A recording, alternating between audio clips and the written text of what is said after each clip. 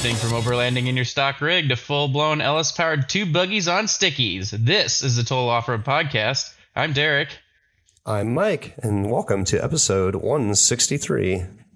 163 episodes around this Earth, globe, rock thing. That's how many times we went around. We went around 163 times. Does that make it? That makes us like not even. We're just babies. We're just little babies. Little babies. What is like the normal lifespan of a podcast? I think it's 163-ish. Oh shit, we're about to zip. So while we may be infants, we're also near our deaths. Wow, that's some deep shit right there. Maybe we should talk about beers and off-roading to lessen the existential doom, dread, whatever. That's not the worst idea you ever had. You showed me a pretty sweet beer before we started recording, and I'm excited to hear all about it. So why don't you go first? Okay, I'm going to have to post an image of this because the image is almost better than the beer. And don't get me wrong, it's a fabulous beer. I'm having a triptych, This Is Fine, and they actually got licensing from KC Green. And if you guys don't know what This Is Fine is, have you ever seen a dog sitting in a burning room saying this is fine? Well, that's the image on this beer. And it's a double India Pale Ale.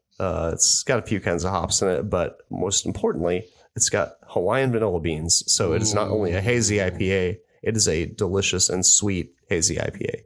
That sounds a lot like the, what is it? Windmills, not something? Not Giants, but Windmills. Not Windmills. Either one of those. Yeah, I think so. Yes, it's kind of a milkshake IPA, but it's delicious. They just came out with it last week, or when you're listening to it, maybe a couple weeks ago. Regardless, I picked up some. It's phenomenal, and the art on the can is just wonderful. And what's especially wonderful is that not the owner, but his like right hand man, Mike, he went out and got a hold of the artist and verified that it was okay. And I think they offered to pay him to use his work on their can rather than just stealing it off the internet like a lot of breweries would do. How nice of them. Yeah, exactly. They're a legit brewery, Triptych Brewing, Savoy, Illinois.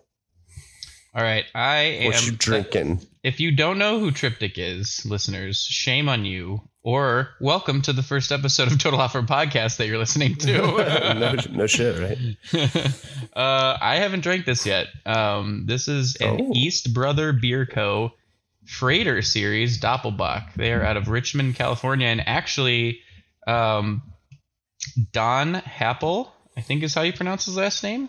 And I forgot what his username is, so bear with me 1 second. It's just Don Happel. DonHappel. I didn't know if there was any underscores or anything like that. He's not part of that club. But he's up in near Sacramento area, and he was down in the Bay Area a couple days ago, podcast time, and he brought me a 6-pack variety pack of this East Brother Beer Co. And I've already had a couple. They've been phenomenal, and I'm about to try the Doppelbock. That was crispy. So satisfying. I can never wait. I always have to open my beer before. Ooh, that's good. What is it? A Doppelbock? It's a Doppelbock, but it's like really rich. I guess Doppelbocks are usually pretty rich, but it's exceptionally rich.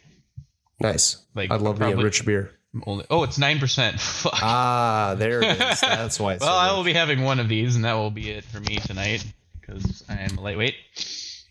But anyway, Don Happel has a Land Rover Discovery, and he is part of the NorCal Rovers, I guess, off-roading club. And he just put 40-inch IROCs on his Land Rover and went off-roading in the snow this past weekend. So I'm excited to give him a follow and see how that went. It looks like it went pretty well. But yeah, he actually bought a set of 40-inch Pro XSs, and I think they were a little too big. Really? Yeah, so he was saying that those measure out a good actual 40-inch, whereas the IROCs come in a bit small. Okay, so I just want to know what kind of person buys, let's just say, a couple $1,000s worth of tires, and they get them all mounted up and they put them on the truck, and then they say, you know what? I just spent $2,000 instead of, I see Derek. He's showing me a picture of size comparison. But let me go back to my point. Okay, you just spent $2,000. You got your tires mounted up there on your truck. Oh, they don't quite fit. Guess what? It's Sawzall time. It's not, I guess I'm going to go spend another $2,000 time. Who does that? That's crazy. I don't know. This guy. And the excess, you probably would have liked better. Here's the excess. Look how much sawzalling would need to happen. 7 sawzallings. Well, apparently he just needs to do less research. That's all. Sorry, Don, if you're listening. Whoa. I'm almost positive they do. I'm just saying that it's kind of gone by the wayside. I don't know. Seems like most people don't go Interco like anymore. Not to say they're not good tires. They're still good tires. Other companies just started making 40s, right? Like lots of other companies started making 40s. Like Interco had the market like cornered. Like it was Pitbull, Interco, and then like there was some, Goodyear had the MTR Kevlar that was 40 inch and 42. Yep. And that was pretty much it. But now you've got ProComp, you've got Nitto, you've got Mickey Thompson, you've got Cooper, you've got BF Goodrich. Yokohama. I've already said that. Yeah, there's just a ton of them. Yeah. So you got options, and for people that drive the rigs on the street, maybe people don't want to drive, on a IROC. It's not the most aggressive Super Swamper, that's for sure, but it's not tame. No, I don't blame them. I mean, not that XSs are that much better. I mean, I've had Intercos and Mickeys, and they're both pretty gnarly on the street, but, they perform so well off-road. They sure do. I mean, I'm like half tempted now that I don't live in cold climates to fuck with a Pro XS. Ooh. But no, you know what? Fuck it, Derek. Go Pro X. Oh God, just a 43. Just bop bop bop. Like you roll and the truck just shifts up and down like 2 or 3 inches with each like eighth of a turn. Is a 43 the smallest you can get in an X? You might be. I think you can get a 40 because Nick. Oh my God, with the Cherokee. SFR Automotive. With the Cherokee. Nick LeBlanc. Okay. I think, has those in a 40, I believe. The 4,000 Nicks listening with the Cherokee right now, we're like, is it me? Is it me? It's not me. The 4,000 with Pro X's and Cherokee. And Cherokees. Oh no, his are different. His are the USD stickies. I'm right. I'm wrong. Oh, so he's extra gnarly. They're super gnarly. Like look at this fucking thing. Oh my God. So crazy. I don't know why it's so blurry, but whatever. All right. So sorry, Nick. You're not the one, but I think they do make them. Maybe they don't, but they definitely make them in a 43. I think they also make the Pro XS in a 43 ? Oh, I don't know. I don't know. So my plan is to stick with the Baja Boss, and when I have some money and I can actually buy the dang things, 42s. You're gonna have to sawzall. I'm actually, yes, a lot in the front. The back is good. The back I measured, I can fit a 43. But I'm gonna have to sawzall a lot in the front. Bumper or goodbye. Since you're gonna be on leaf springs forever, I recommend maybe getting some 5-inch lift blocks for the front. It's totally safe and it'll perform better. Oh, okay, great. No, you're like, no. No, I was gonna say no anti-wrap bar or anything. Oh no, why would you need that? No, okay. We'll let the axle like rotate forward like 10 degrees every time I hit slam on the brakes. I told you to perform better, didn't I? You're right. That's it's like wrinkle walls, but wrinkled springs. Wrinkle springs. I got them wrinkle springs. I got those wrinkles. I mean, I kind of do have some wrinkle springs right now. They're a little bit not perfect views, but whatever. They've been worse. Oh yeah. Mike, did you do anything off-road related? I got a visit from the Axle Ferry this weekend. The Axle Ferry? What did the Axle Ferry bring you? The Axle Ferry brought me the rare and hard to find and super amazing 1978 to 79 Ford Super Duty Dana 60. Not Super Duty. I mean, F250 Dana 60. Yeah. F350 Dana 60. Whatever. Super Duty. I have one of those. Still have one. The plan was for me to give you my old one, and I dragged my feet and ran out of money to link my truck before I moved. It's all right. Growy who is AKA the Axle Fairy. He gave me a similar deal that you were going to. So hell yeah. Yeah. So now I have in my possession a Dana 60 with high steer that I'm not sure I can use. But we'll see once it's under the truck. Well, I just don't know about the frame clearance and stuff, clearance. I mean, you've got a drag link going to, so I was talking to Growy about this too, cause I've had steering woes again, which we'll get to later, but, he was saying that the drag link was the only thing that interfered. So if your drag link currently is not interfering, you might be okay. It currently does not interfere. I mean, if I go full flex up on the passenger side, it like kisses the frame, but it's never caused me an issue. So I just deal with it. Now, no, you might have issues because your knuckle right now in your Dana 44 being ball joint is like the top of the knuckle is below the inner C, correct? Like both ball joints mount on the underside of the inner C. I'd have to look at it. They must, right? Oh yeah, I think that the studs. I think that the high steer arm is almost like level with the top of the C. Oh, like it's just on the outside of it, maybe. Yeah, yeah. Because it's much taller. Yeah, because on a kingpin axle, the knuckle like is top and bottom mount to the inner C. So like you put, you put the bottom kingpin in, and then you put the top like thing on, and yeah. Mm-hmm. Or actually, I have it backwards, but regardless, it's going to be a little bit higher. Well, we'll see. Well, I'll just use a 5-inch lift block on the front only. Just solves all problems. Better performance too. We already talked about that. Sawzall my frame and then not box it in and just leave it open. Oh my God. Less research, bro. Yeah. So little research. I'll still outwheel you. Inverse research. Now you'll be able to outwheel me. Shit, you're just gonna be foot to the floor all the time. You'll never have to let off because a TBI 350 cannot physically break a Dana 60. It doesn't have chromos. All but the long sight enter, which apparently never breaks, but whatever. We'll see. I'll try to break it. So far, yeah, you can try and break it. I mean, our Dana 60, our stock Dana 60 shafts stronger than chromo 44 shafts. Oh yeah, definitely. Do you know how many splines the 44 shafts are? I don't like 19 or something. Yeah. Oh God. Okay. No, but it's like a super coarse, like jaggedy 19 spline, I think. We're gonna do some research right now on the fly. Ooh, we're gonna get Dana 44 axle shaft diameter. Oh goddamn it! All right, factory axle shafts range from 10 spline to 32 with diameters from 1.175 to 1.41. If you're at 19 spline, you're probably like right smack dab in the middle. So let's call it 1 1/4. Yeah, that's what I would have guessed. All right, Dana 60 didn't make it easy. I'm pretty sure they're 1.5. This doesn't. Damn, that's a big axle shaft. They're like the size of a 14 bolt shaft, roughly. No, the non-neck downs, of course. Okay, so here's some tech that I do know. I don't know what the diameter is, but the 78 and 79 Dana 60 stock shafts. So they have 35 spline that goes into the carrier, and then it necks down to a smaller diameter, which I don't know what it is. So the chromos that you replace them with don't neck down.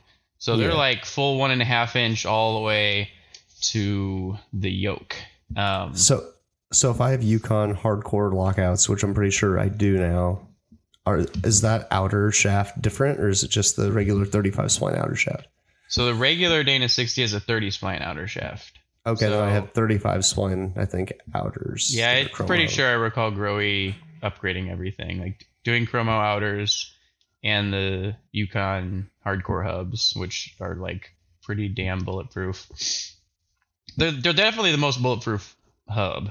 If you're not going to locking hub. If you're not going to locking hub. Okay, so I mean, yeah. So basically, if I'm not breaking my chromo 44, then I'm probably not going to break my chromo 35 spline 60. Good God, I okay. How much more does my truck weigh than yours? A lot. I don't know, at least a ton. Yeah, at least a ton.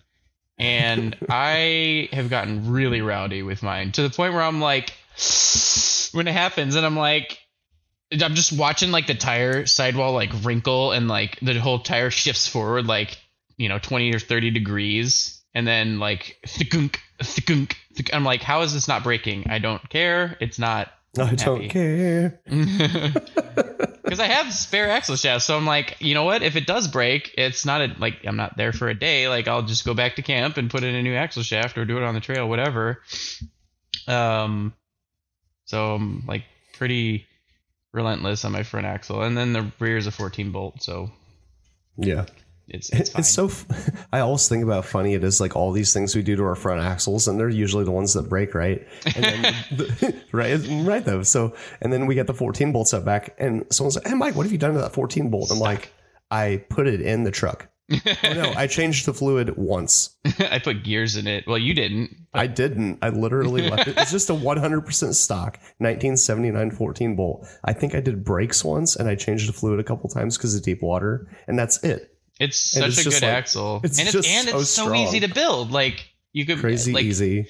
Every noob in the world can re-gear a 14 bolt, and it should be the first axle you gear because it makes it so easy to like change all the settings and understand it. Then from there, like the hard part is like doing it, not like understanding it. Yeah, and make so the hard part is on a regular axle is like, okay, I made a change. Oh, I went the wrong way, but that's so much extra work to like undo the shims, especially if you don't have setup bearings. I can't even imagine setting up a front axle that doesn't have setup bearings, or a Dana axle that doesn't. You'd have to have lots of tools that we don't have to make sure you get it right the first time. I have a lot of those tools, and I still hate it. So setting up axles is not a lot of fun, I'll be honest, except for on a 14. That's it. When I went to my 513s, I did the 14 bolt in like an hour and 20 minutes or something like that. It was like less than an hour and a half. I timed it, and the Dana 60 took me 3 days. Not straight, but like I wanted it so perfect because when I took the 456s out of it, they had like, I don't know, 30 or 40 thousandths of backlash. And they never broke, right? And I wasn't like nice to it by any means. But yeah, so something that I did in Ian's garage for 13 didn't years get tight enough somehow. Wasn't right, or just whatever happened, it didn't ride. Well, it did ride, I guess. It did ride, just probably not for much longer. I mean, it rode though. But it rode. And so I was like, I got to get this thing perfect with these 513s, and they were used gears, so that made it extra hard. So I think I did like used gears 10 because or 11. Guys never take the measurement before they take it out. So they did this time. They did? Okay, that's the one thing. And it still took me 9 or 10 times to get it right, but I think it was because like coast versus drive side, anybody who's set up used gears is like, yeah, I feel you, bro. Where like one pattern is good, but you don't know which one is, and so yeah. But they work now, and I just so happened to have the diff cover off recently, and they look great, and the backlash is still proper. So, and obviously they don't whine or do anything weird because you would know about it. Well, it's the front axle, so so maybe you wouldn't know about it. I wouldn't even know, and that was kind of my thought process. Like when I did the 513s and the 14 bolt, I was like, no, fuck, we're going brand new. I don't want howling gears, on the highway, but I'm never gonna have the Dana 60 at engaged at like 50 miles an hour because the front drive shaft isn't happy above that. So that's something else, considering we're talking about this year's 60. I've got a locker now, so I've always like ran one hub locked in the winter when I drive snow day because I'm like, well, I want to be able to turn. That'd be nice. And I might just run the locker. I was like, oh no, I'm going to spool it because I spool everything, or weld the spider gears because that's just the best. But I've never had front lockers, so I guess I should at least try it first, right? You should try it. You may want to be careful in the snow because I think that's like a ratcheting style. It is. So you may still want to do the one hub. I honestly have never driven an automatic locker in the front in the snow. I don't know how it works, but I can imagine that if it engages randomly and you're not expecting it and you just understeer off the road, that would be bad. Yeah, it might be. So just no power in corners is the concern there, or the thing to remember. Or just like, unless it's like really bad snow, just engage the one hub, Yeah, that's true. And it should engage. It'd be like, would it? It'd be like one tire being up in the air. Yeah. So it should. Maybe. Yeah. I don't know what engages a ratcheting locker, so if one hub isn't engaged, will it like never do the right thing to make it engage? Magic engages an automatic locker. I thought it had to be like a difference in wheel speed or something, or... Oh, I mean, so... Okay, here... I'm not an expert, and if somebody has like a great explanation as to how like a Detroit locker works, please tell us, because from what I understand, there's like these teeth in these gears, and like they're not cut perfectly square. They're cut at like a slight angle so that when they engage, they grab a little bit, so that when you're under load, they don't disengage. But it always engages one, depending on whichever one bites first. So like when you're driving one on the street, like I have one in the rear, and a lot of the times you can feel the truck like shift when it engages mid-turn, because like, well, A, now both rear tires are spinning at the same speed, but B, it was almost always the inside tire driving the truck, and the outside would just spin freely, which is weird. It's a weird sensation. It's not like driving a truck with an open diff, or a selectable, whatever. But you get used to it. So I don't know. I think it's just magic. One of them spins, and then when there's like a differential in speed, or like one doesn't have any or much torque on it, it engages the other. That's what I'm wondering. If one is just open and never has any torque on it, then will the other one just magically drive it? Yeah, I think so. Okay. Well, I mean, that's good. I don't know. Oh, well, think about it like this. Think about it like this. Like if you're off-road and you have a tire in the air, it's going to lock, right? I don't know. I've literally never used a ratcheting locker. The answer is yes. I've only had, okay.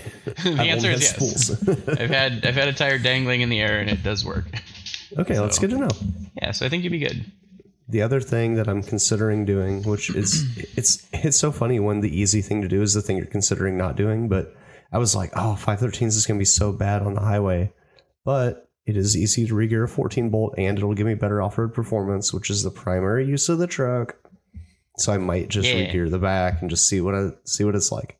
If you talk to Brian Mize, who was on, I think, one of our midweek minis back when that was a thing, telling us about gear stuff, he'll get you a good deal. That's what I did. Oh, really? Is he just like is he a distributor, or he just happens to have tons of gears, or what? Oh, he's a distributor. No, he's a distributor. Okay. And then I'm sure Chris Willie can hook you up too. I was about to say, so I shouldn't just call Chris Willie at Complete Off-Road? I mean, you should probably call Chris Willie at Complete Off-Road first. But if somebody had a set of used 513 Slander, I wouldn't mind that either. Mm-hmm. Yeah, I guess. But who would have used 513s? Nobody goes deeper than 513. Nobody says that wasn't enough. Nobody on 40s, but somebody who might be running 42s. How? 538. Is 538 the lowest you can go in one of those? On a 14 bolt, yes. On a Dana 60, you can go down to 717. What in the actual fuck? Is that 2 pinion teeth? Is it dink? I think it has 7, so almost. That is a scary small amount of pinion teeth. It actually, yeah. I mean, yeah. Yeah, that's one benefit of Dana axles, because I think the Dana 70 is the same. So you can run a Dana 60 and a Dana 70 at 717. Which is cool if you're like really looking for that low gearing. But also you're going to shear your pinion off. People say that. I've never actually seen a pinion sheared off. And I always wonder, I'm like, because you hold up like a 323 next to like a 513 and you're like, oh my God, the 513 looks so weak. But like, it doesn't matter what the outer diameter of the teeth are. I guess that's a good point. It matters what the fucking... where it transitions to whatever the smallest diameter is what it matters, right? So, and usually that's where the pinion shaft transitions to the splines for the yoke. Exactly. Usually when I see broken pinions, it's there. It's not the teeth. So it has nothing to do with that.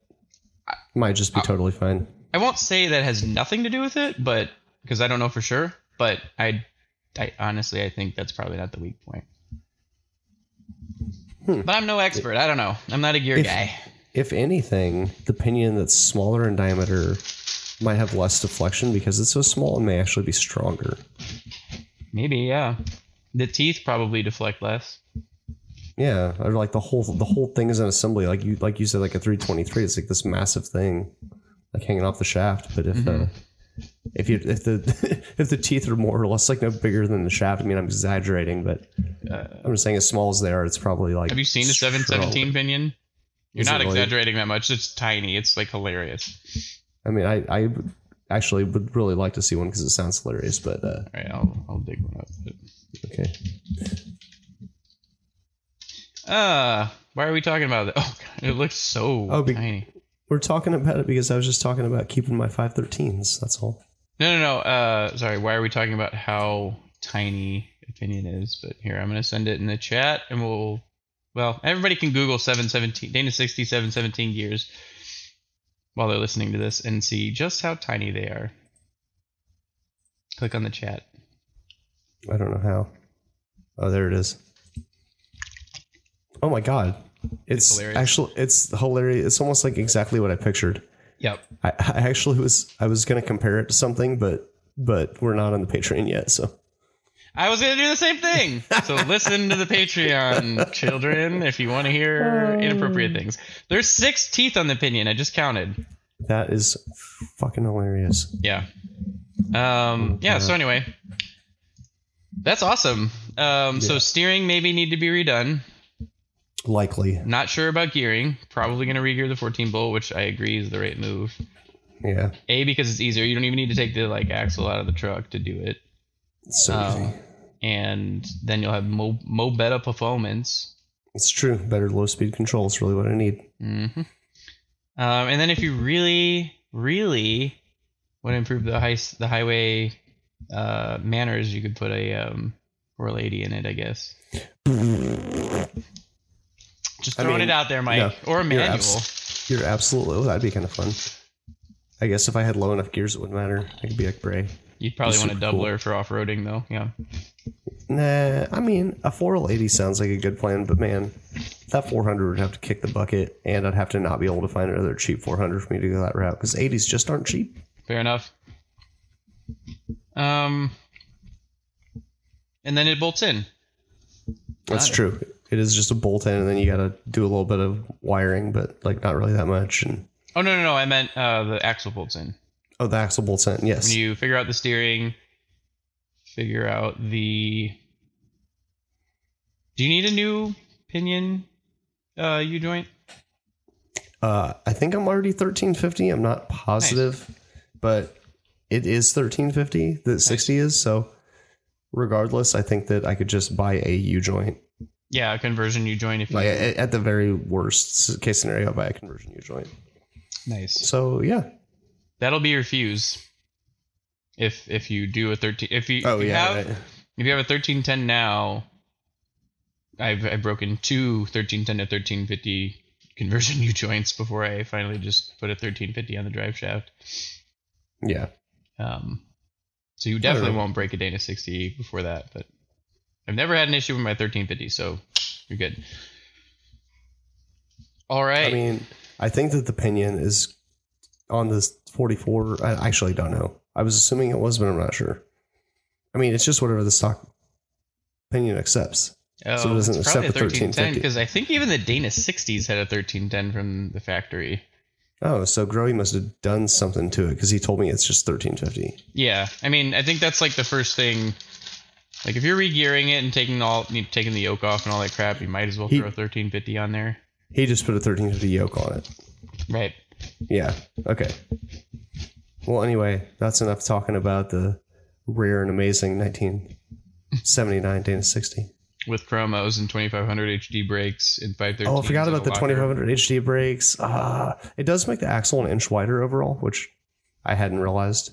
But of course, he told me that after he unloaded it. I totally wouldn't have bought it. If you want to go back, yeah, right. You could mount that rotor to the back side of the hub if you wanted to, and then have a bunch of spacers to move the caliper in. No. Who doesn't want a slide off rotor? It's so awesome. It's so good. And if you do break a shaft, which you won't because you have a TBI 350, if you did though, or you need to fix a U-joint, that hub comes off without having to take the whole bearing assembly apart. Yep, I can pull the whole damn thing, bearings and all, and not have to reset them up. Yes, and it's the best. I don't have to get my grease. I have to set my greasy bearings in the mud on the side of the trail. Ugh, so bad. It is the worst. It's so annoying when that happens. That was the best part about going to 2500 HD brakes. All right. So, Derek, what have you been up to? just hanging out in the desert with some... What kind? What kind of desert? The Mojave Desert. The Mojave Desert. that sounds like you should have been wearing some sunscreen. I definitely wore a lot of sunscreen. I also had a neck gaiter to prevent myself from getting dust in my lungs for a good chunk of it. And so, Derek, were you riding a camel or something? What's going on, bro? I was riding a camel, named SAS-1. And I went to Hammertown for the King of the Hammers, which I guess if you live under a rock is the I don't even know, the Pinnacle Ultra 4 race. I don't know. I'd call it like the biggest off-road event in America. That's what I would call it. Yeah, I was wondering about that. It must be, right? Like it's 100. I would assume. I don't know about 100, but they were saying 80,000 some odd people on the lake bed. And I think that's over the course of the week, like not at all at once, but still. There's probably 50,000. It was bananas. I'm so glad I went. It's not a good wheeling trip. Okay. I'm sure we'll get to that. There's so much happening. No. Sorry. It was a good wheeling trip, but like going during the race, especially I was there. One of the 3 days I was there was the actual race, the 4,400 race. So you can't really like wheel. Yeah, of course. Unless you go like way around where the course is at. So yeah, I'll just give my whole like spiel because so much happened. I've got like a small novel written about all of the things that happened. Have you categorized it so you know where to start and where to finish? Well, I'm just going to go in order. Oh my gosh, so we've been recording for 43 minutes? No, that can't be. That's got to be how long we've been on this. Okay. 31. All right. So my friend Tommy came down Thursday night on the Thursday before the big race, which was the big race was on Saturday, so that we could leave Friday morning early. So we left super early, like 6 o'clock, got to Hammertown around 3 o'clock, and we met up with Tommy's friend Mike, who was graciously allowing us to use either his trailer, like his enclosed trailer, like enclosed hauler trailer, or his I'm not gonna call it overlandy van, but like a proper transit tall roof van that he uses for like dirt bike stuff and camping. And so he convinced us, twisted our arms, to use that van, which was a godsend because the last night we were there was like 60 mile an hour winds and like sandstorm and rain and all kinds of crazy stuff. And it was very nice and warm on the other days when it wasn't that crazy. So very happy about that. Definitely you can camp in a tent, but you got to be badass. We brought a tent just in case. You got to be badass. More badass than you, Derek? More badass than me. Way more. Damn, and you're like camper extraordinaire over here. There's just nowhere to like stake your tent in. It's all sand, right? So like, that's a good point. People talk about tents like flying all over the lake bed with coolers in them because like you just bring 4 cinder blocks with you, I guess, or like I don't know. So anyway, we camped in a van, which was great. So we hung out with him. I found Ian. Shelby was not there. Did. I did find Ian, yeah. I actually was just talking about that today, and I was like, I wonder if he found Ian. I did find Ian. They were prepping. It was Friday night or Friday evening, so they were prepping for the big race on the next day. And so I didn't want to like distract them too much, but I said hi, saw Catherine, and we just hung out for a little bit. And then there were a fair amount of people that I was trying to meet up with. So I had high hopes of doing a night run on Friday night. And it didn't really happen. So I met up with Jason and Chris from Real and Wine and Whiskey to try and figure out where their camp was and everything like that. So we set up our camp. We moved the van over to there, grabbed some food. They've got quite the setup. I think he said that there were like 60 people camping in their like compound, we'll call it. And they had like a professional tent set up that's like they had like all their food and stuff in it, and they had like they had three sides of this tent were like walled off with the nylon walls, and then one of them had a clear thing to keep the dust out, which is like quite smart. They're not amateurs. They're not amateurs. They've been doing this for a while. So, and so they kind of showed us around as much as they could. But Jason was doing comms for Amber, running the EMC challenge. So I didn't want to get in their way. So went and found Dave Hazak, who I think you met, right, at the Badlands. He has the Amigo. It was the day that Bray had the big damage on the snow thing. He was on the podcast, actually. Oh, yeah. I think he was in Bloomington. He works for Rivian. Oh, yeah. I was in studio doing the podcast with him. That's right. I'm pretty sure. Yeah. I think you were. Yeah. So met up with him. Brody Botts, who I know he was on Ultimate Adventure with me. He's got the side chick, which is like the really colorful sidekick on 40s, or I think he took the 38s for Ultimate Adventure, but normally on 40s. And Mark Clyde, who was his co-dog on Ultimate Adventure as well. Hung out with them for a bit, and then we're like, you know what? Like, let's go check out Backdoor. So like we went over to Backdoor, thought there would be some crazy stuff happening. There were like maybe 30 people, 40 people, and there was like 2 or 3 rigs that we hung around for like 40 minutes. Like 2 or 3 rigs kept trying, and I was like, this is not that exciting. I mean, they were pretty capable rigs, just like trying all the different lines and like slowly trying to crawl it and like just failing, and it was cool to watch. It's a huge obstacle. Did you show them how to do it, Derek? Let me get to that later. So Ooh. And so then we're like, all right, this is boring, like let's go check out Chocolate Thunder. That was not boring. That was complete shenanigans abound, like fireworks being shot off, and fortunately they were all going up, but I was like, man, if one of those mortars falls over, we're gonna die. Because like it's in most of the trails at Johnson Valley are like in ravines, like at the bottom of the ravine, so they're like super gnarly, and there's not like much of an issue of like or risk of like falling off the edge, like when we were at Harlan. Or like in Moab and stuff like that, you're down in there, right? You could roll, but like you're gonna roll once, or half a time, right? Flop it. I get you. On most of them, there are some that are on the ridge, but so Chocolate Thunder is one of those. And so everybody's lining the sides of this valley, like they're lining this. There's fires going on. There's at least 1,000 people watching all of this carnage happening. Damn. And so there's people with like light bars, and like they're just a bunch of Toyotas like blah, blah, blah, rev limiting it all the way up and like driving over other vehicles. It was bananas, which is why I did not try any of these trails at night, because I was like, I don't want to be driven over. Like literally, it looked like RC cars driving over other RC cars. We've done that. We have with RC cars. Yeah. So that was cool. Hung out there for a while. We left and we were like, before we go back to camp, like let's just drive around a little bit. So we ended up on the other side of the mountain that Chocolate Thunder is on. Found some rocks, definitely not anything hardcore, and just like did a little bit of wheeling, and then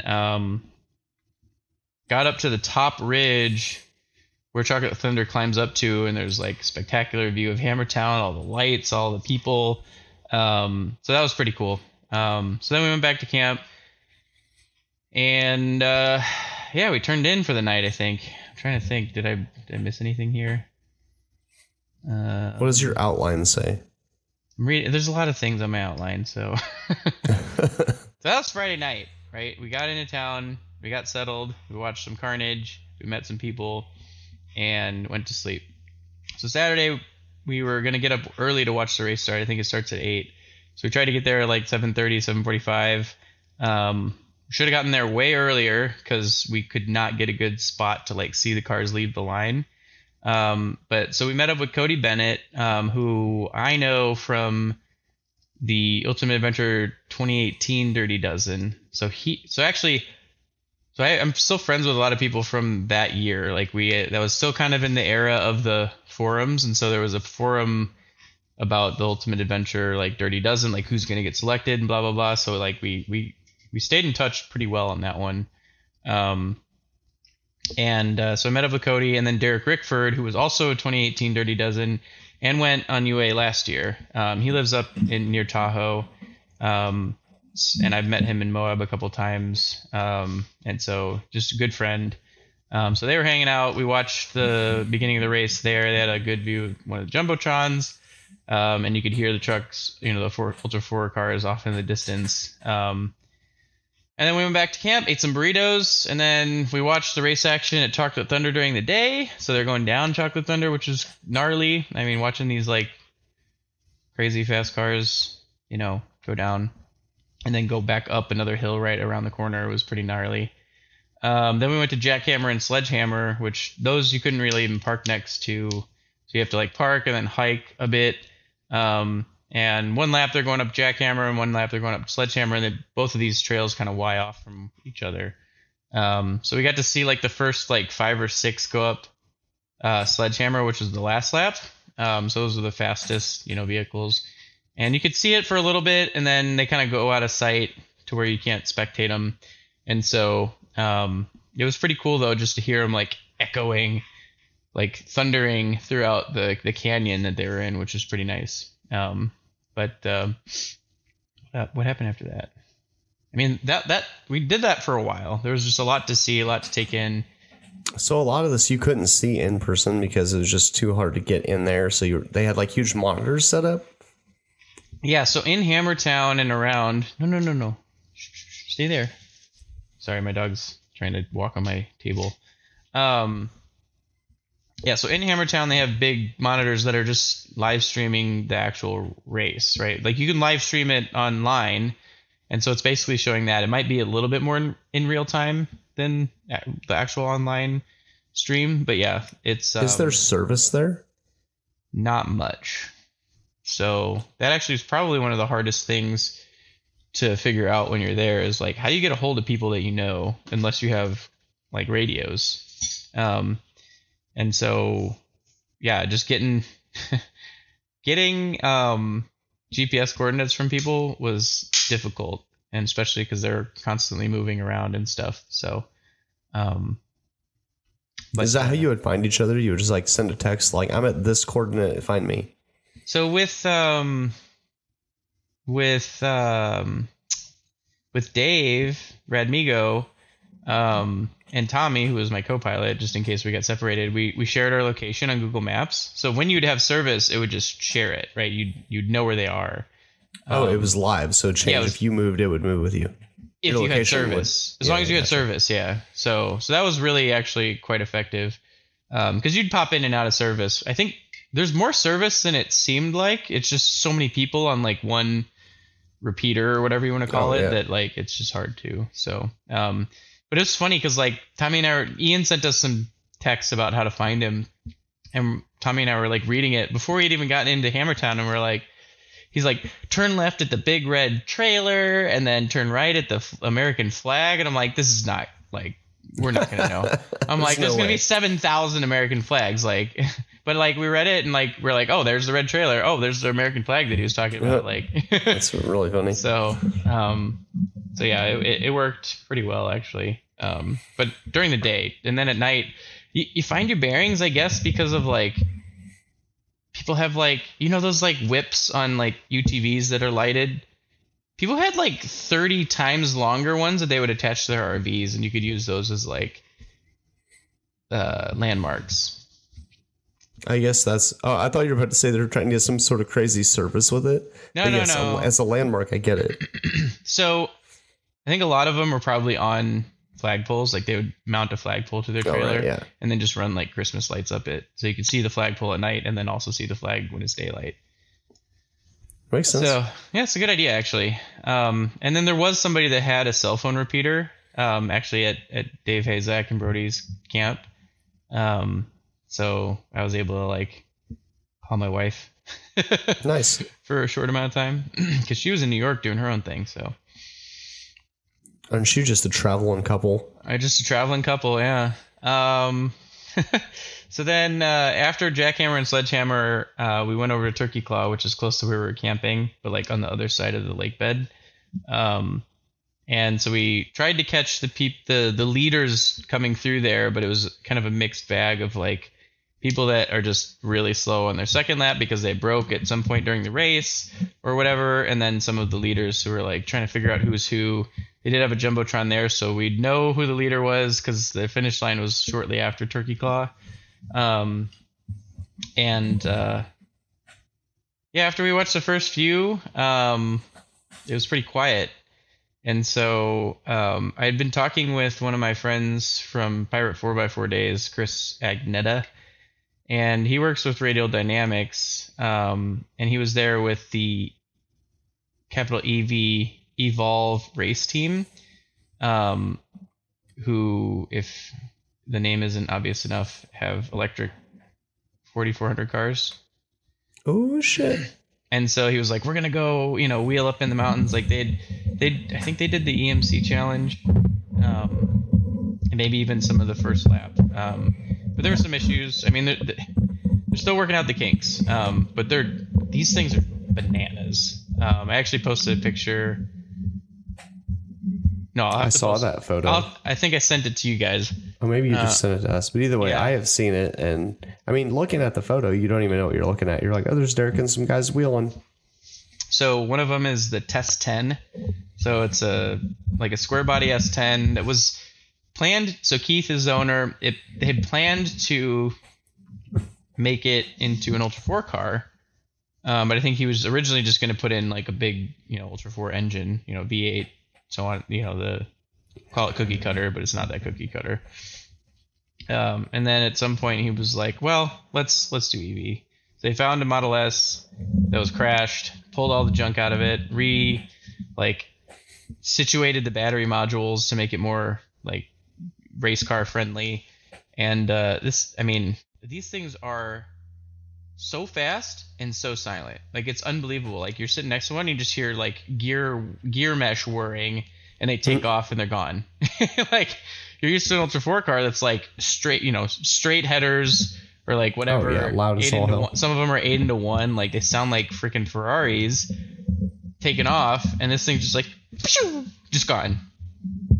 And it's pretty neat. They were working out some kinks. I think the like throttle was kind of binary, like full throttle or no throttle, which on an EV is like really hard to drive.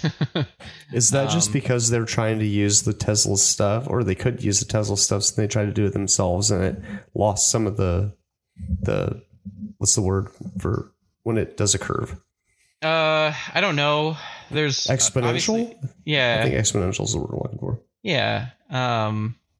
Even linear would have been fine, like just a gradient. Oh, yeah. So, I don't know. I mean, there's a lot of programming and spoofing things to make the Tesla stuff work, from what I understand. So, there's some really smart people working on this crap that I don't understand it. So, but I think it's super neat. And they were going to even hot swap batteries. But from what I understand, their battery sponsor kind of backed out. So hopefully next year they actually have that. So like when you come into pit after the first lap, swap in a battery and then finish the rest of the race. So they're making it like an RC car where it's like you just slide it out and plug it in real quick. Yeah. So I looked at the car. They have this big bicycle chain welded to two rails with wheels on it, and then they would crank the battery out using gears that were into the bicycle chain. What? And then from what I understand, they were going to have a chase truck with an actual crane on it to pull the battery out and swap in a new one. They said that they were planning to take maybe 10 to 15 minutes or something like that, which is crazy. Ultra 4 pits I don't think are super fast. When there's things wrong, they take a while. So you can probably make up 10 or 15 minutes in an EV over. If that's all that's broken.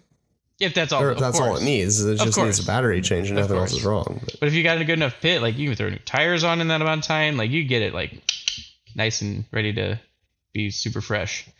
So how much does one of those battery weighs that they need a crane? I don't know the capacity or the volts or anything about it. I assume it's pretty big. So it's I think they had a P85, so it's an 85 kilowatt hour, 450 volt battery. I'm just thinking like I have to think. I know that I would say like just over 1,000 pounds. That's a massive battery. It's a big battery. But you don't have an engine. You don't have a transmission. They do have transfer cases, right? I think they're using a 205. Interesting. And they have the motor like running the 205 basically. Just the motor just slams right into it. Kind of. I mean, there's a lot of adapting, but yeah. And one thing I thought that was very cool, so since they only had the one battery, they ended up having to do like an emergency charge where they hooked up the rig and they put it in regen mode, but in double low. So they're like, and then they pulled it with some other vehicle at somewhat low speed, but it was like spinning the motor super fast. So they were like charging the battery that way, which I was like, that's genius. So the other car that was there, I guess is a spec. I should have done my research and written stuff down, but I didn't, so I apologize. But it's got like a Dana motor and like a 40 kilowatt hour battery, which is much smaller and lighter. And they're in 4 modules, so you can take them out. You can lift by hand, and one at a time. So you take one out, put a new one in. I think they're a little bit heavier than a car battery, but not much. So that was the other car they had, which was super cool too. Just that one, the throttle was working better, so he was actually crawling up. And I got to wheel kind of next to him, which is sweet. But yeah, we're just like out. I don't even know if it was a trail. I don't think it was. It was just kind of like rocks on BLM land. Just tooling around way outside of Hammertown actually. But it was really neat to meet those guys and see what they're working on. So then we did that for a while. Got a little lost. Went back to camp. And what did we do? I think that was. Oh, then the thing after that, I met Tyler from Snail Trail back at camp. We were just chilling. We had dinner. We hung out around the fire, and he was telling me that he was going to go up to Fisher Peak to take down a repeater that he had set up, I guess, at the beginning of the week.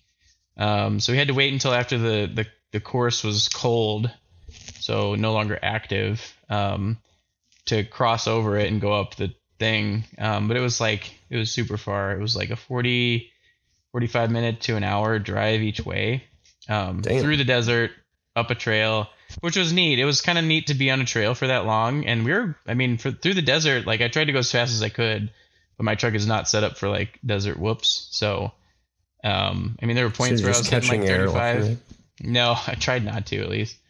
But yeah, it was a nice, easy trail. But it was cool to go and do that. And so we got a nice view of Hammertown. I think that's the highest point cool. within Johnson Valley, at least the OHV area. So we got another good view of Hammertown, but a lot of people had started to leave during the actual race. So with that many people, the traffic is just bananas. So you could see like a line of red brake lights just leaving Hammertown from up on top of the mountain. It was nuts. So then we went to sleep. And then Sunday was wheeling day. So all the racing was over by Saturday night. Like there was no racing Sunday. Yes. Cool. Oh, actually, yeah. Before we went up to Fisher's, we like hung out at Chocolate Thunder again for a while and just watched more shenanigans happening. Unfortunately, I think Dave Hazak lost a wheel. We're like driving and the wheel he just stops and we're not like, why'd you stop? Like we couldn't understand what was going on. So we like circled, we're like parked, waiting, like he's not moving. Let's go back and check on him. So we get back, he's got his wheels just sitting next to the Amigo. And I guess all of the slug nuts just came loose.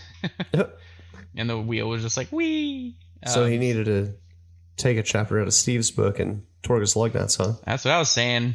He was like, they were torqued. I was like, I don't believe you. He was like, they were torqued like 2 years ago. The last time you took them off. I was like, oh, that's probably the problem. But anyway. Yeah, but whoever retorques their wheels, once they're torqued, right? I don't think he torqued them. I think he was like, yeah, I gave him the good old calibrated arm torque. You know what else concerns me is the torque on beadlocks. Like, I must have retorqued my beadlocks like 4 times because I never had beadlocks, so I was super nervous about it. Mm-hmm. But now I'm like, do I ever do it again, or is it just fine until I take the tires off? I don't know. I think you technically, should know. Yeah, well, okay. technically, Raceline says you're supposed to replace the beadlock hardware every year. But that doesn't every specify. Year means so many different things. Yeah, I know, and that's why I'm like, that's not really a good spec, right? It should be every so many miles or something like that. Mm-hmm. But they also say don't reuse beadlock hardware, which is probably not a bad practice. So every time you break down your wheels and put on new, my God, 128 new bolts every time. Yeah, it's a lot. So yeah, I don't know. I don't think it hurts to retorque them. I just don't know. Yeah, I don't know either. I'm a beadlock newbie. Well, I guess you kind of are too. I'm kind of a newbie too. So who knows? If somebody knows, tell us. Yeah, we want to know from the guy that's been rocking a set of beadlocks and like drives on the interstate every day. He's been doing it for like 7 years. Bray. Hey, Bray, can you chime in real quick? Wait a second. Bray, are you listening? Can you chime in on this? I'll just ask him. Could do that. If anyone's wondering, I was gonna say if anyone's wondering about my roll cage, it's still not done. Just throwing that in there. Oh, jeez. Now he's not gonna answer us, you jerk. Right. Hey, I didn't say anything negative. I just said it's not done. So speaking of beadlocks. So actually, no. So Dave, it was pretty late in the night at that point. So we took, he's got 6 lugs. So we put 3 from the other front axle because the back aren't matching. They're like metric or the front are metric. I can't remember which. Oh, I hate when that happens. Yeah. So we took 3 from the other one, drove back to camp. And then we found a couple more actually that were just lying on the lake bed. So I think he was running 4 total on each. And so he got up a little extra early, went into town, bought the rest of the lug nuts that he needed. So now he had 6 lugs again. And we got up and headed to Turkey Claw after eating some breakfast. And I get there and I hear it every time the wheel rotates. And I'm like, that's annoying. What is that? So I get out. There's a small like cut at the side lugs right at the transition from sidewall to tread surface. It's just like burping a tiny bit of air every time the tire sidewall flexes. So we plugged that with like three plugs or something did it. And we continue on to Turkey Claw. Put some air back in it. Continue on to Turkey Claw. Turkey Claw was awesome. It's pretty wide, so at any given point there's like 3 different lines that you can choose of varying difficulty. And it's not super long. It does continue, but we only did Turkey Claw, so there's like 2 other trails that branch off of it that look pretty awesome, but it was just me and Dave. Neither of us had been to Johnson Valley before, so we're like, let's not like bite off more than we can chew by accident, because it wasn't on Onyx. So we're like, these are clearly trails, but we don't know what they are. We don't know what the difficulty is. We don't have service, so let's just cut out according to where it says the actual trail is. Plus, if your big ass got stuck, he probably couldn't pull you out. I don't know if getting stuck is really a thing in Moab, because there's like not mud, but you can still get stuck, I guess. Well, we weren't in Moab, but... Or not in Moab, but in Johnson. You know what I mean? Yeah, I know. I'm just giving you a hard time. Okay. Definitely, you can definitely get stuck. So bear with me. There is a lot of sand, so mud's not there, but if you kick the sand out and you can still end up like high centered on stuff. So Turkey Claw was awesome. I took a couple optional lines that were like the harder ones, and the truck did great. There was one like really gnarly optional line that like Dave couldn't get up, and it was like vertical and then shoot straight back down the other way. And I was like, there's absolutely no way I don't get high centered immediately on that, so I didn't try it. Kind of like in the Badlands, kind of by the pond, there's that like waterfall that like an XJ can pretty much walk up if it's got big enough tires. But I always get high center on. It is like that, but even instead of that one just kind of goes up and then is flat. This one was like same as that, and then it went back down. So yeah, there's just no way. Short wheelbase for sure. Dave was having some rear locker issues where it wasn't staying engaged, so I think he would have been able to get it if his rear stayed locked, because he was just getting one tire spinning unfortunately. And so we did a couple other lines on Turkey Claw. I don't really know what they are, to be honest. But I'll start posting on my Instagram some videos and pictures of all that stuff throughout the week, next couple weeks. So we cut out, and you go up the mountain for all of Turkey Claw, and then you go down like the steepest freaking descent ever on like loose sand and rock. So we just took that slow. It wasn't too bad, but it was just like, it was so long. It's like one of those things where like, well, if I do start to slide, oh boy, buckle up type thing. Because it's like, it was probably like 200 to 300 feet down, not in height, but like lengthwise. So like, yeah, it could go wrong quickly if you're not on top of things. So that was good. Then we went back to camp.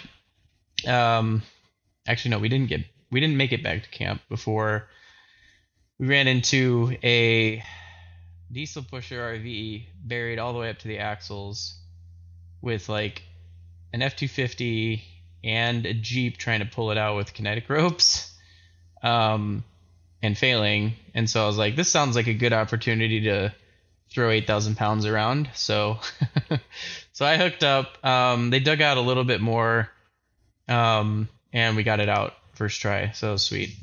Nice. Definitely going to be a video of that posted because it's nice. So then we went back to camp and met up with Jason from Wheeling Wine and Whiskey. And he was going to take us up over to Chocolate Thunder and Jackhammer or Sledgehammer. And so Dave, with the rear locker issues, was like, you know what, I got a long drive ahead of me. Like I'm gonna head out. So we said goodbye to Dave, had some lunch, and then we headed over to Chocolate Thunder, which during the day, nowhere near as crazy as at night. But there are still people bopping up and down it. So Jason walks it because he's got a awesome buggy on 43 inch tires with like, he's got water in the front tires too, which I think he said don't tell anybody. So sorry Jason. I don't think it's a secret. I hope it's not a secret. But yeah, so he walks it, and I had seen some bigger rigs run it at night the night before or the previous night, and so I was like, I think I know how to do it, what'll work for me and my rig. So took a couple tries at it, but did make it up the hardest part of the trail, which was awesome. It's not a long trail. It's not a long trail. You start at the bottom, and it's mostly just kind of like smaller, looser rocks, maybe some sand, and then it starts to get really steep. And then once you get past like I won't call it a gatekeeper because it's more or less at the end, or like midway up, and then it's just pretty easy from there. So that was awesome. I felt so good. I was just like, lots of like rock slider rotating around action on Chocolate Thunder and Turkey Claw. So I was just like feeling good. And I'm like, let's go do Jackhammer, and I was trying to get a feel from Jason or anybody really, like which one's harder, Jackhammer or Sledgehammer. So now that I've been there, Jackhammer is definitely tighter, but I think easier than Sledgehammer. Sledgehammer is not as tight, but really, really difficult. So we get to Jackhammer. It has this awesome rock garden at the beginning that's just like pretty good boulders. Like if you're on 40s, like you can make your way through it pretty easily. But it just felt good to kind of have like a good stretch of like 200, 300 feet of just like boulders, rock crawling, like good warm up. Sounds amazing. That was sweet. And then we hit traffic, and there's like 7 or 8 rigs in front of us. So we get out of the rigs, kind of walk up, see what's going on. There's this like S10 Blazer on tires that I've never seen before. They were either skid steer tires that had been cut or short course tires that had been cut, but they were bald before. I don't know. It was basically like we had a rectangle cut out of them every whatever. And that was it. It was like a slick otherwise. So not the best tire in the world, I don't think, for that. Probably not. He kept getting hung up. They'd get him out. He'd get hung up again. He was at the front of the pack. And we sat there for like probably 30 minutes. And we're like, well, this is, sun's going down, right? It's like 3-ish in the afternoon by this time. And we're like, well, we can hang out here. And so after the awesome rock garden, there's a squeeze, a really tight squeeze. And so I'm like, I don't know if I can make it through that without like completely destroying all of the glass on the driver's side and caving in the bed. Definitely going to lose a rear taillight. There's no question about that. But there was a Tacoma, a full-bodied Tacoma ahead of me. And I was going to like watch him, and like if he just completely destroyed his shit, I was going to be like, no, thank you. But we didn't want to wait. Tacoma is so much narrower than you. It is. So if he destroys his shit, I'm going to, right? I know, but I'm just saying, even if he makes it, it's like you shouldn't. But he's a good frame of reference. If he makes it with 1 inch, I might fuck my shit up. If he makes it with like 6 inches, But every other rig was like beat to shit and like little tiny baby Toyota trucks from like the 90s that were just sneaking through. And but we really only watched one rig go through it, and it was a Jeep. So it was really hard to tell, right? So, and the Tacoma was taller than me, which I don't know if mattered or not. So, but I didn't get to see him go through it, so it doesn't matter. After like 30-ish minutes of just standing there waiting for no progress to happen, we're like, all right, let's turn around. Let's go check out Sledgehammer. Like Jason was like, it's wider, but harder. And I was like, all right, well, Jackhammer didn't look that hard. Correct. This is really hard. So I don't know what it normally looks like. And I'm not trying to make excuses here, but there was so much loose sand, like sand that you'd find on a beach, loose, in between these giant boulders leading up to it. I don't even know if this is part of the trail. Like, this is just a rock garden leading up to Sledgehammer. And I got stuck. I got high centered on my tie rod. I scraped the shit out and maybe even bent my hydraulic ram a little bit before we even got to the first obstacle. Oh my God. It was nuts. Like, there was no traction. Like, it was like wheeling on, I don't even know, like snotty mud, but it was completely bone dry. Like, the sand was not traction. You know what I mean? That's weird. And the rocks were pretty big. It was cool. I mean, it was a really awesome trail. I'd love to see what it looks like when it's not just recently tore up by 80 or 100 Ultra 4 cars bombing through there. But so then we back off of that. There is a way around the like gnarly rock garden. So I back off of that after a lot of trying. And I mean, there's, lots of scraping and stuff. Get up on the like sandy road that goes around that. And so we get to the first obstacle and I'm like, this is big. Maybe I can do it. I don't know. It's a lot like the V-Notch at the Badlands height wise, maybe a little bit taller. And I'm getting on it. I'm trying different lines, and but it's sand at the bottom, and I just can't get traction to climb it. And we tried for a while, and then I was like, Jason, like, should I winch to you? I bet like it just doesn't need a lot. He's like, let's walk the trail first. I was like, okay, let's walk the trail. He's like, it's not that long, so we walk the trail. And this is not the hardest obstacle on Sledgehammer. So, a lot of people that listen probably know this. There used to be like a big, they called it the plaque rock, like it had the plaques on it. It fell over, and it's probably like a 30,000 pound rock. Like, this thing's massive. I don't know how it fell over besides erosion. But it blocked off the less difficult climb. But in doing so, it did make it a wider trail for the harder climb. And so there were two lines you could go around it. One was an easier climb, but really narrow. The other one was a little bit wider, but still pretty narrow. Now it's just the one on the right is like super wide, but still the most difficult. And after the Ultra 4 race, it was really dug out also. And that line I love to take near the water down near the river at Badlands, where it's smooth rock face, but like a huge undercut. Yes. Add like definitely 2 feet onto that, and that's what it was. Wow. So I was like, yeah, I'm not going to make it up that. Not without a lot of horsepower and momentum and so on and so forth. I mean, if I had walked past the first obstacle, I sure would have tried it, but because that first obstacle was giving me so many fits, I was like, nah, screw it. So we walked up, we saw the rest of it. I mean, those are the 2 obstacles I think that were going to give me a hard time. But we walked up to the top. There's the mailbox, which is like the iconic, like, you finished Sledgehammer, now you're at the mailbox for Johnson Valley. took a picture there, and then walked back down, did like a 17-point Austin Powers turn, and drove out and went back to camp. And then what happened? I forgot.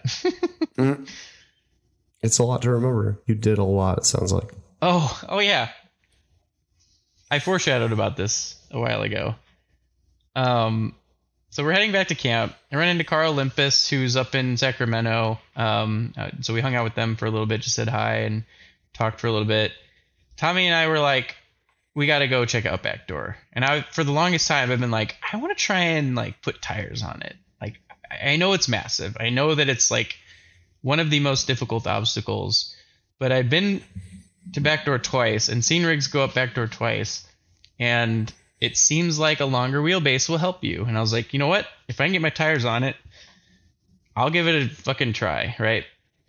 So we get there. There's like 10 to 12 crazy purpose-built rock crawlers, like moon buggies, and like none of these rigs had tire sizes less than 43s. And a lot of people are like trying to crawl it, and then they give up and bump it. And so I think like 9 or 10 out of 12 made it. While we're there, we did get to watch this 15-year-old kid in a Jesse Haynes buggy crawl it. Crawl it, not bump it. I don't think his tires were rotating. Was it a moon buggy? It was a moon buggy for sure. Okay. So it weighed like 1,000 pounds, so it's fine. Oh, yeah. Rear steer, portals, like single seat, Ecotech 2.4 liter. Full-blown competition rock crawler. Yes. 100%. Like an axial Scorpion in 1-to-1 form. Exactly. Yeah. But the kid, so his dad had one too, and his dad ended up bumping it, but he one-shotted it. And the kid, 2 or 3 tries, crawled it. And I was just like, Tommy and I are just like, oh my God, like that was insane. I've never seen, I'm sure there's probably videos on the internet of people crawling it. I've never seen them. It was super awesome. And he was 15. Yeah, that's crazy to see in person for sure. And his dad comes down, I'm like, politely asking, like, how does a 15-year-old get like, I don't know, $100,000 rig or more probably? He's like, straight A's for, whatever. I was like, okay. I got a PlayStation when I got straight A's, so. Right. But that's awesome. I mean, that was really cool to see. And so then everybody gets to the top, and they're all just shooting the shit. Or the people that got to the top, and the people that couldn't get up were like they're all just shooting the shit because they're all together. They're from like Pennsylvania or something. And I'm like, well, enters Derek. I guess it's my turn. And I shit you not, I'm driving up to this thing. I hear this kid out of the passenger side window ask his dad. He's like, "Is that thing gonna go up that?" I was like, "I'm sure gonna try." I couldn't even get my front tires all the way up on that pickup truck can't go up that there rock. Well, he was right.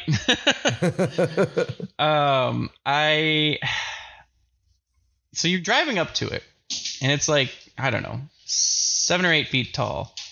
And then you get to it, and then you go down 2 or 3 feet because it's so dug out from all the rigs trying it. It's the most undercut thing ever. It's like at Flat Nasty Big Bear, or Papa Bear, I mean. Except for there's no water. It's just you can see the undercut. You can see the undercut, exactly. And it's probably another foot taller than Papa Bear. The undercut is silly. The undercut is, well, it's not really undercut, but it goes down before it goes up. Like there's no like. Oh, it's not that it juts out at the top. It's just that, it goes down before it goes up. So but it goes down and then it immediately goes up at like a 70-degree angle. So there's just an 11-foot wall in front of you. Pretty much, yeah. So Matt Mansfield could probably do it in the Cummins crawler with some 47s and some Cummins behind you. And some rear steer. Yeah. So I'm waiting for the part where you go up it in one shot. Come on, let's talk about that. You're going to be waiting for a while, buddy. I think I could have gotten pretty far up it if I had been able to get my front tires up it, but it was so steep. I just kept hitting the winch mount or the leaf spring mounts or bashing in the front bumper. And after like 3 or 4 like tries realigning it, I got super anxious, and I was like, I gotta drive home tomorrow. Like, I don't want to like flop this thing. I've had more time and there wasn't so much, and none of these people were putting pressure on me. Like I've seen the videos of Backdoor, they got all the flashlights going and everything. All these people were like, they wanted to see something happen. Oh, of course. But not like something bad. They wanted to see like good things happen. They were trying to help me spot and stuff, and I just at some point I was just like I tried, right? And I would have felt really dumb if I drove up there, watched all these people make it, and at least didn't try to put tires on it. So I'm glad I did that. Now I have a goal. So in other words, you are going to get rid of that 60, and I could have had it because you're not going to use that one to link. So my goal to make it a backdoor is not necessarily link it. If I can do it before the next time I go down there, then great. But I can put 42s on my truck without linking it. I can move the axle forward an inch, trim everything, the core support, like all the way to the radiator, just about redo the front body mount, like get rid of a bunch of stuff, trim the shit out of the bumper. And that'll having 1 inch bigger tire, or 1 inch bigger radius tire rather, and moving it forward an inch will improve my approach angle significantly. And in doing all of that, I'm also going to go high steer, which won't really help on backdoor, but it'll help on all the other crap. And I mean, the tire size will help. And then also, so again, I think if I had more time, I probably could have like gotten sideways and like turned into it. So like I wasn't dealing with the approach angle. So I was just, one tire was crawling up, lifting the bumper up, and then the other tire starts to crawl. But I just I didn't have the like nerves to like do that carefully. And it was dead of night. And just, so there was a lot going on. So I think with slightly bigger tires, I can at least get my front tires on it. Right. So that'll be an accomplishment. And then we'll see what happens. We'll see what happens after that. I'll just black out and be at the top. So can we just re-drill our leaf springs like 2 inches further forward? I would not. Why? Because that would put the hole like right at the edge of the perch. And so now you've got like a stress concentration point. Okay, 4 inches. Sure. I'm just saying they make offset leaf springs. Why can't we have offset leaf springs? Just because there's a hole. You could get offset leaf springs made. I don't like the idea of the leaf spring bending. Because like if you think about a normal leaf spring, you're clamping in front of and behind the hole. So you're not really flexing the hole much. If you move the hole to where it's flexing, it's just, I feel like that's going to be where it breaks. I don't know for sure, but I wouldn't. Can I just fill it in with weld? No, that doesn't work.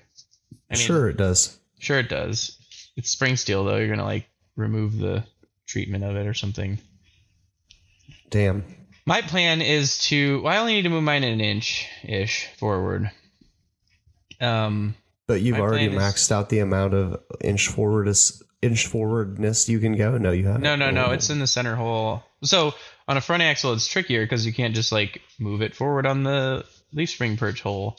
So what I'm going to do is re-drill and add some material behind the cast pad on the diff side. So it'll move, the hole will be further back, thus moving the axle forward about an inch, maybe an inch and a half, just give me a little extra space. Because the one on the other side has multiple holes in it. I think I have it set up so that it's an inch and a half forward. So I'll just match whatever's on the other side. And then that won't add any extra height. And then also going to high steer, if I move my steering box forward, I can get like an extra inch of up travel, I found out. So that would be good for that high-speed desert stuff. Not great, but 4 inches is 33% better than 3 inches of up travel, so I'll take it. Seriously. So there's a lot to do, even with leaf springs. Probably should just link it, but not get the money nor the space to do that. So I'm going to go 42s and on leaf springs, and I'm just going to be that guy. Leaf springs for life. Leaf springs for life. Leaf springs are for four people unless you buy 42s. So in which case you just would be poor people, but instead you just chose to spend your rich guy money on tires instead of suspension. That's right. Because it does pretty good, like crawling. Like it's not a high-speed rig. It drives decently on the road. Like I don't need to change it. I'm sure someday I do want to link it, but I don't know that I need to link it to do things like backdoor and sledgehammer. So. All right. So you know how I have offset axle pads? The thing we talked about last time we were on the podcast, or the time before. Can I just build some of those that are like, instead of being like 1.5 inches, can I build some of those that are like 4 inches? Probably. Or there's like a stud and a thing and then a pin that comes down? Probably. Is that fine? Like, what is the disadvantage of having your wheel not centered in the leaf spring? Like, is it not going to flex as well? Is it going to flex better? Like, no, it'll flex worse. You're effectively increasing the spring rate. Oh, yeah. The closer you get to the pivot, the more the spring rate is. And the axle wrap will be worse. Yeah. Damn. So it's like higher spring rate with worse axle wrap, which normally, if you have it perfectly centered. But I mean, how far forward are you trying to go? Are you trying to put 40s, 43s, 47s? Calm down. I'm not even trying to get bigger tires at all. I'm just saying it would be nice if the axle were further forward on the spring, because similarly to you, what always happens is I like get into my bumper or my leaf spring hanger before I get to the obstacle, unless I go at an angle. Yeah, I gotcha. So like the obvious solution is just bigger tires, but I don't think I'll go bigger than 40. Although I could. I mean, obviously with the 60 now, the sky's the limit. But and then you can put 513s in it and drive on the highway again. If you put a 45-inch tire, 45. it'll be the same RPM. That is. Wait, what do you have? What gears do you have now?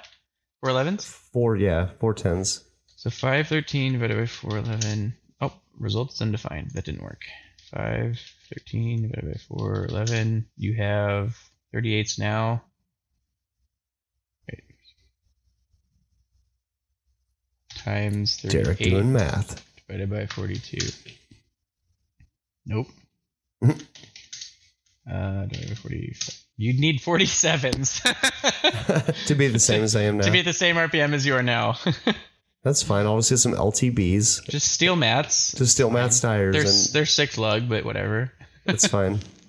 Yeah, I'll just steal some 47s. Re-drill your 14 bolt and Dana 60 hubs to be super huge 6 lug. 6 on 18. Whatever they are, yeah. I don't know. I'm just probably kidding. Like 6 on 10. Yeah, I know it's something stupid, but yeah. Yeah. All right. So recap. Busted a sidewall on a tire. Bent my tie rod up about 2 inches. Realigned it. Oh my God, it's still like that? No, I fixed it. But we realigned it before we drove home. And when I got home, actually yesterday or 2 days ago, I re-straightened it. Didn't break a tie rod this time, or tie rod end, which is good. That's cool. But that was kind of the driving factor for going high steer sooner than later. Because I know I'd talked about this in the past, but I was like, I'll just be careful. And clearly I'm just doing too hard of trails to be careful. Lost the fender flare on the drive home. It was just like thunk, and it hit the windshield, which we were like, well, that's a weird. Was that a bird? Like, we thought it was a bird, and then, well, I don't remember. Did you say you lost a fender flare? Yes. And you thought it was a bird? It hit the windshield like a bird. I thought. How did that happen? I don't know. Just wind. It somehow brought it off the front fender and into your windshield? Yep. Wow. So I did notice this, that 2 or 3 of the like clips down at the bottom had broken because the tire had gotten into the fender flare a little bit. And I was like, it'll ride. I honestly, I didn't even say it'll ride. I was like, oh, weird. I'll fix that later. Which I should have probably. You should have said it'll ride. I should have said it'll ride, and then it would have rode. Exactly. What was the other thing? There was something else. Tie rod. Oh, the front diff cover was leaking.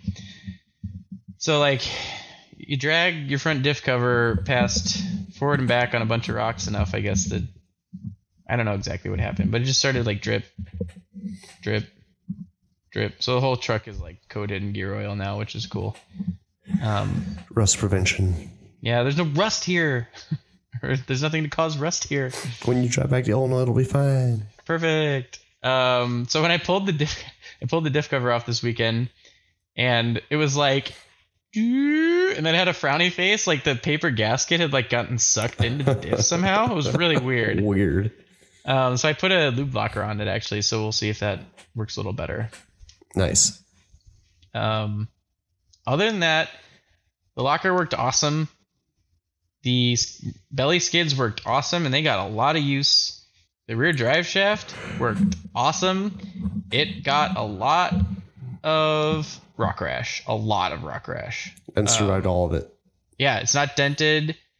There's some, I would say 1/16 of an inch gouges in parts of it. And it stayed round. It didn't vibrate on the drive home. I'm very happy with the thick wall drive shaft that I have in the back there. What did you go, 1/8? Quarter?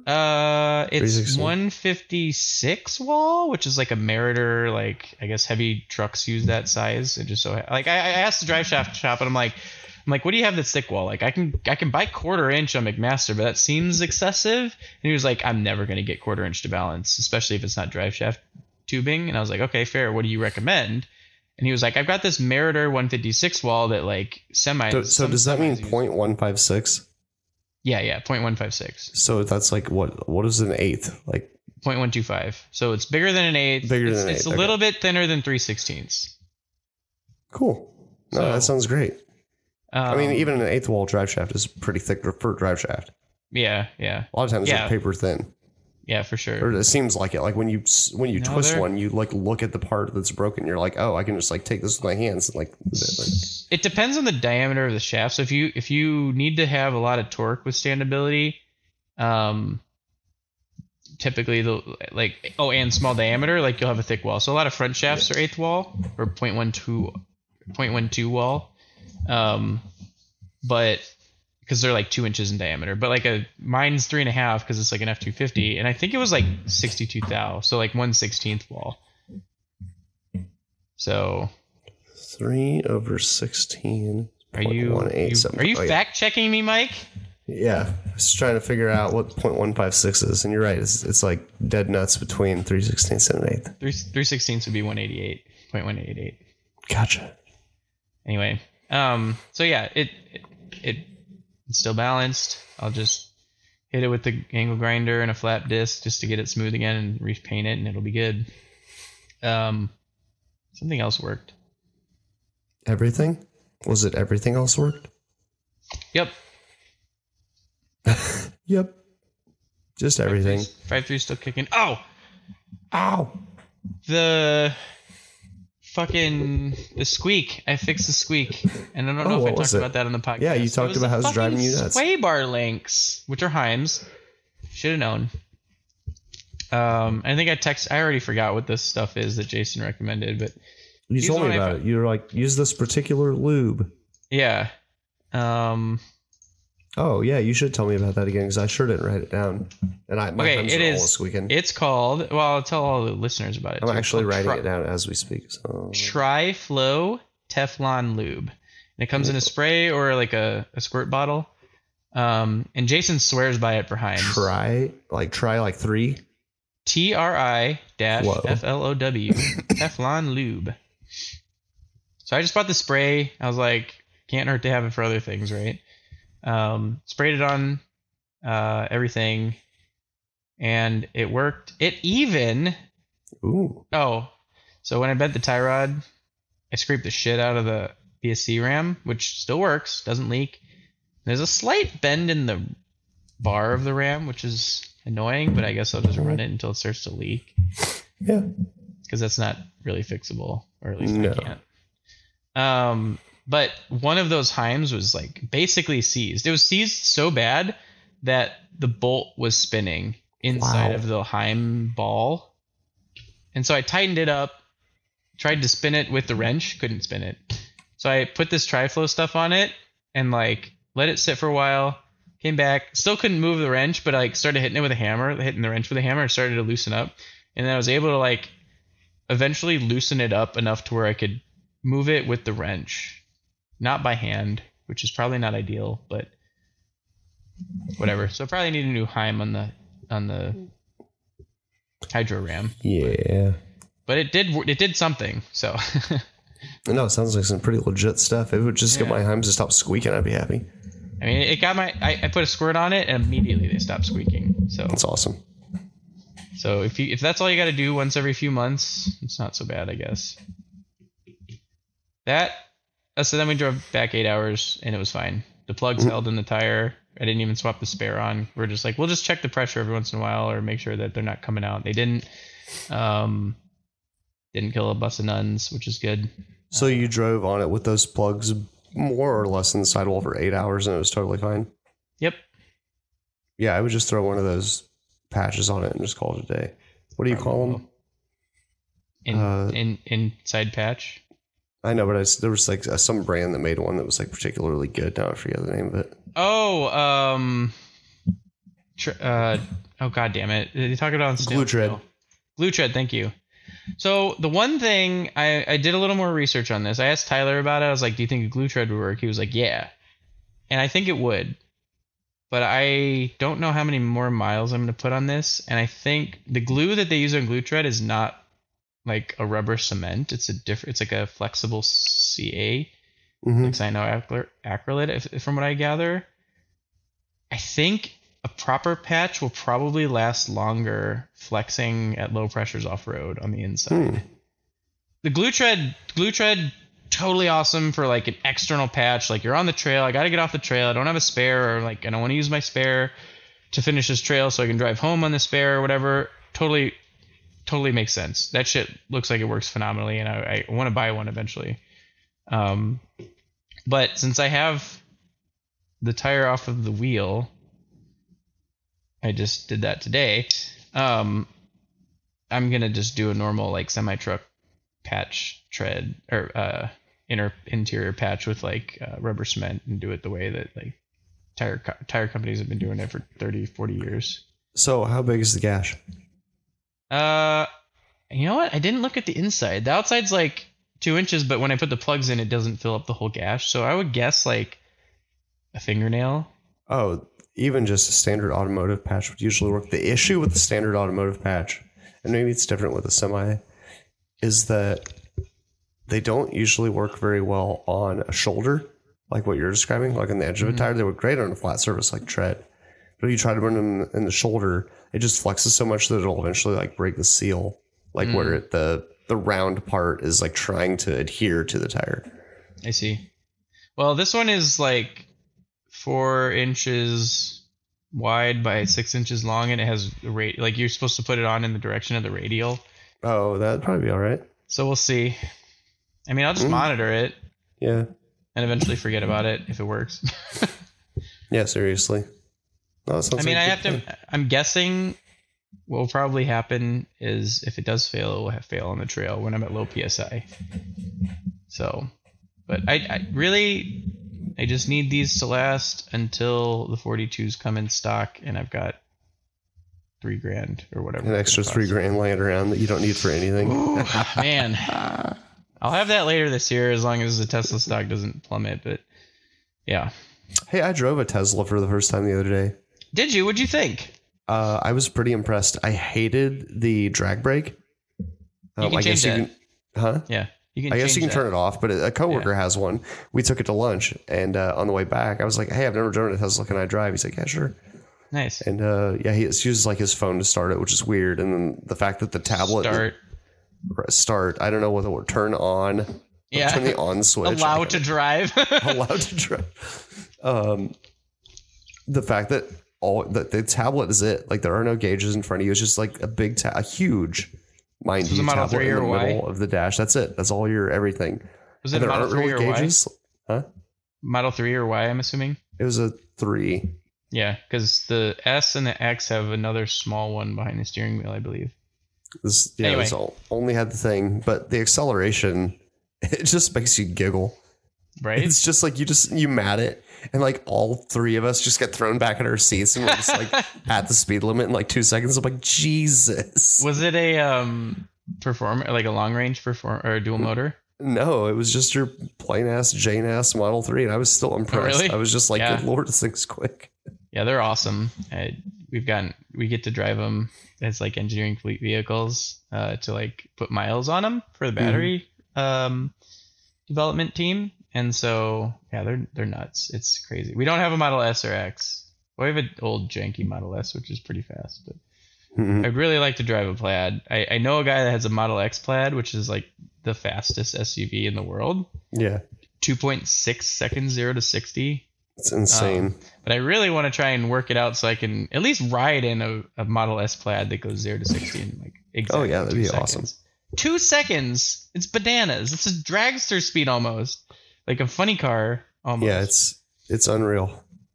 Bananas. They're cool. I whatever people think about electric vehicles, whether or not it's the future, they sure as shit are very quick. His only complaint about the car is that it's rattly. Yeah, he's like, no, it's cool and it's great, and he actually has to drive like an hour to work every day, and he said he still only has to go to a supercharger once a week.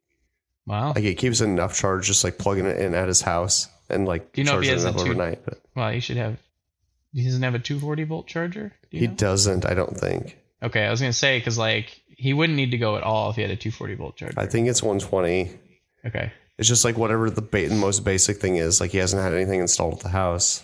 Yeah. So it's funny because like if you have an electric vehicle, I don't know if they're all like this, but Tesla's at least, they use enough power to monitor things and like preheat batteries and stuff like that during charging, that if you go from 110 to 240 volt, it's like 3 times as fast. Damn. Because roughly half of the power on a 110 is used for like running the car or whatever. Oh yeah, it's crazy. It's crazy just using anything, be it this, that, or the other. If it has the option to run it on 240, it is always significantly better. That's right.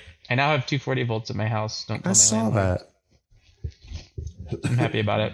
Derek had a qualified electrician install it, and it's totally amazing. Permitted too. Yeah, all of those things. I mean, I think it's safe. It's just like it's Romex, which used to be code. I don't know if it still is in California. Probably not for 240.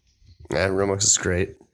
It's fine. Romex, ran it through the wall, and there's like this little trap door that goes to like some junction box that goes to the other side of the house for like a sub panel that I think used to be the main electric panel or main circuit breaker panel. And so I just put it in there, so it's protected from the elements. I can just run an extension cord out to my welder whenever I need to. Does Romex come in different gauges? Oh yeah. So you went with a thick gauge Romex at least. It's 8 gauge, which is overkill for 6 foot run for 30 amps or whatever the welder pulls, but yeah, whatever. No, but awesome that you have it, because now you can do anything you need to in the driveway and be confident in your welds. Yeah, because I blew the breaker on the garage twice welding the knuckle light brackets to the knuckles, which are like 1/8 inch and they're like 1.5 inches tall or whatever. So I was like, this is not going to be feasible for anything but exhaust, maybe. No, if you're blowing the breaker doing that, you'd have been dead in the water trying to do anything else. For sure. So I'm stoked about that. All right, so that was my KOH experience and then some. Do we have anything else to talk about, or should we jump to the Patreon? It's been a long episode. Yeah, it was a long episode, but it was a good episode. I was glad to hear about your KOH experience. Sounds awesome. Maybe someday I'll get to go. Maybe when my kid is old enough to actually do stuff and not just be a hindrance to my life. Yeah. Maybe that. Yeah, I mean, okay, Elliot's very young, but there were some younger kids there that seemed like they were having a blast. I mean, like Hammertown, we didn't spend a whole lot of time in it because that wasn't like the main goal, but there's so much to do. It's kind of like a mini Jambo. Like there's dozens of vendors, not close to 100. And there's just a lot to do and a lot of cool rigs to see. I mean, I have no doubt. Not even awesome racing rigs, like just cars there. I'm like, whoa, look at that! Whoa, look at that! Whoa, look at that! I'm like, just so much shit. Like, it's the off-road mecca. It really is. And I hope that it continues. There was so much garbage. Like, even just around our camp, we filled up 2 like kitchen-sized trash bags of just caution tape and crap. And on the trails, I think I filled up like half of a sacket with cans and shit that I found. Like, clean up your shit, people. Yeah, people are disrespectful of land and it's gonna get shut down or limited or something like that. And people are like, where does the government step in? Because people can't fucking be respectful. Yeah, because you assholes need your hands held to pick up after yourselves like a fucking child. You assholes being the people not probably listening to this podcast. I hope everybody that listens to this podcast No. shit. if I just said, you assholes not picking up your trash, and that applies to you, then you are those assholes. Pick up your fucking trash. Anybody who listens to this that doesn't pick up their trash is an asshole. Please pick up your trash. Keep the trails open for everybody. Also, well, I won't get into it. We'll talk about it on the Patreon. Okay. Should we shout out our partner companies? I also want to say sponsors. I know that's not the word. Yeah, I know. Let's see. How quickly can we do this? Complete Off-Road. Crawler Off-Road. Morphlate. Off-Road Anonymous. Off-Road Anonymous. Damn it, you beat me to it. Taking them all? I think. Crawler Complete. Okay, we love you. Bye. I'm just kidding. Oh my god. I couldn't even think of them as fast as you could say them. Yeah, Complete Off-Road for all of your off-road needs. 563-583-5363. Crawler Off-Road for your recovery needs. I wish I could say that I used my Crawler Off-Road kinetic rope, but I already had one. So I will gladly trade in, though, if the Crawler team wants to send me one. ORA for all of your Milwaukee Pack-Out Cup mounts, and that's all. Sorry, I know. When I said I'm never going to stop talking about it, I'm not kidding. I'm never going to stop talking about it. So here we are. I forget who. One of the ladies on last week's episode bought their hubby a Off-Road Anonymous swag. Oh, dude, not swag pack, episode. But stuff. I listened to that I was trying to catch up with the podcast, so I listened to 2 episodes today. I really like the Lady-sode. I don't think that's what it was called. It was cracking me up pretty much the whole time. Me too. It was just, I don't even know like what to touch on because it was just so good the entire time. I was like in my bay working on cars just busting up. Dude, if anybody hasn't listened to the Lady-sode or whatever it's called, Ladies Takeover, I think maybe. I like the Ladies-sode better. Ladies Takeover 2.0 because they did it once already. Yeah. This one was better. So, I mean, they're going to put us out of a job pretty quick here. I was like, this is phenomenal. I mean, what would you rather listen to? Us talk about like facts and like real off-road things, or them just like spit nonsense that's hilarious about off-road stuff that isn't really like factual? I mean, some of it was. There was a handful of facts in there. But I liked that it was a lot of just off the cuff, like. I loved it. I thought it was super fun. Great. So, and then Morphlate for your inflation needs. What about deflation needs? And deflation needs. There we go. Run the right pressure off road. It will be more comfortable, and your car will perform better. Or truck. We never talk about Rad Designs. Are they not a partner company? I think maybe they are. Like, I know that like Rory's done like some cool shit for the guys, but I don't know if they're actually a quote partner company. Well, his shifters are rad, so we can at least shout them out if they're not a partner company. I was just listening to the Rory episode, and I was wondering. I was like, are they? Same. Also, I didn't realize how old Rory was. I don't know exactly how old he is, but he was like, I've got, a 20-something-year-old kid or something like that, if I remember right. I never thought that I'm friends with him on Facebook. I'm positive he's not that young, but I also don't think that he's that old either. I could be wrong. Yeah. I mean, I'm not going to guess. I think I'm friends with him too. Maybe I'm not. No, I am. But I don't stalk people that much on Facebook anymore. So I don't really know what you look like, Rory. Sorry. But looks don't matter. Don't they, Derek? Doesn't matter. I don't know. I would like you less if you weren't as beautiful as you are. Oh, well, fuck you then. Damn. We better wrap this up. Mike, you got any last words? I'm going to tell you how I feel about you in the Patreon. Okay, that's not last words. All right, I'll do the last words. Clean up yo shit. Pack it in, pack it out. That's right. And we'll catch you, or do you want to do the outro? No, Derek, you've done everything else. Just do the outro too. I don't care. No, I've been talking the whole goddamn episode. Mike, you do it. Fine, I'll say it. Later, but we'll catch you on the trail.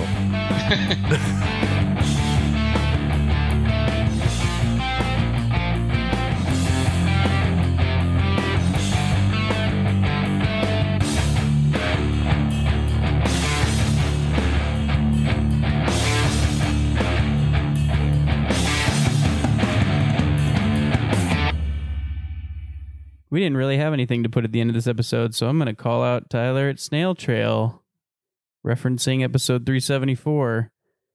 I guess it's less of a call out than it's me agreeing with him. I would love to get my truck faster in the rough stuff at King of Hammers, but I don't have any money, so I'll stick to rock crawling. But definitely let me know when you guys hit the Rubicon, because that sounds like a blast. Trailers are for boats.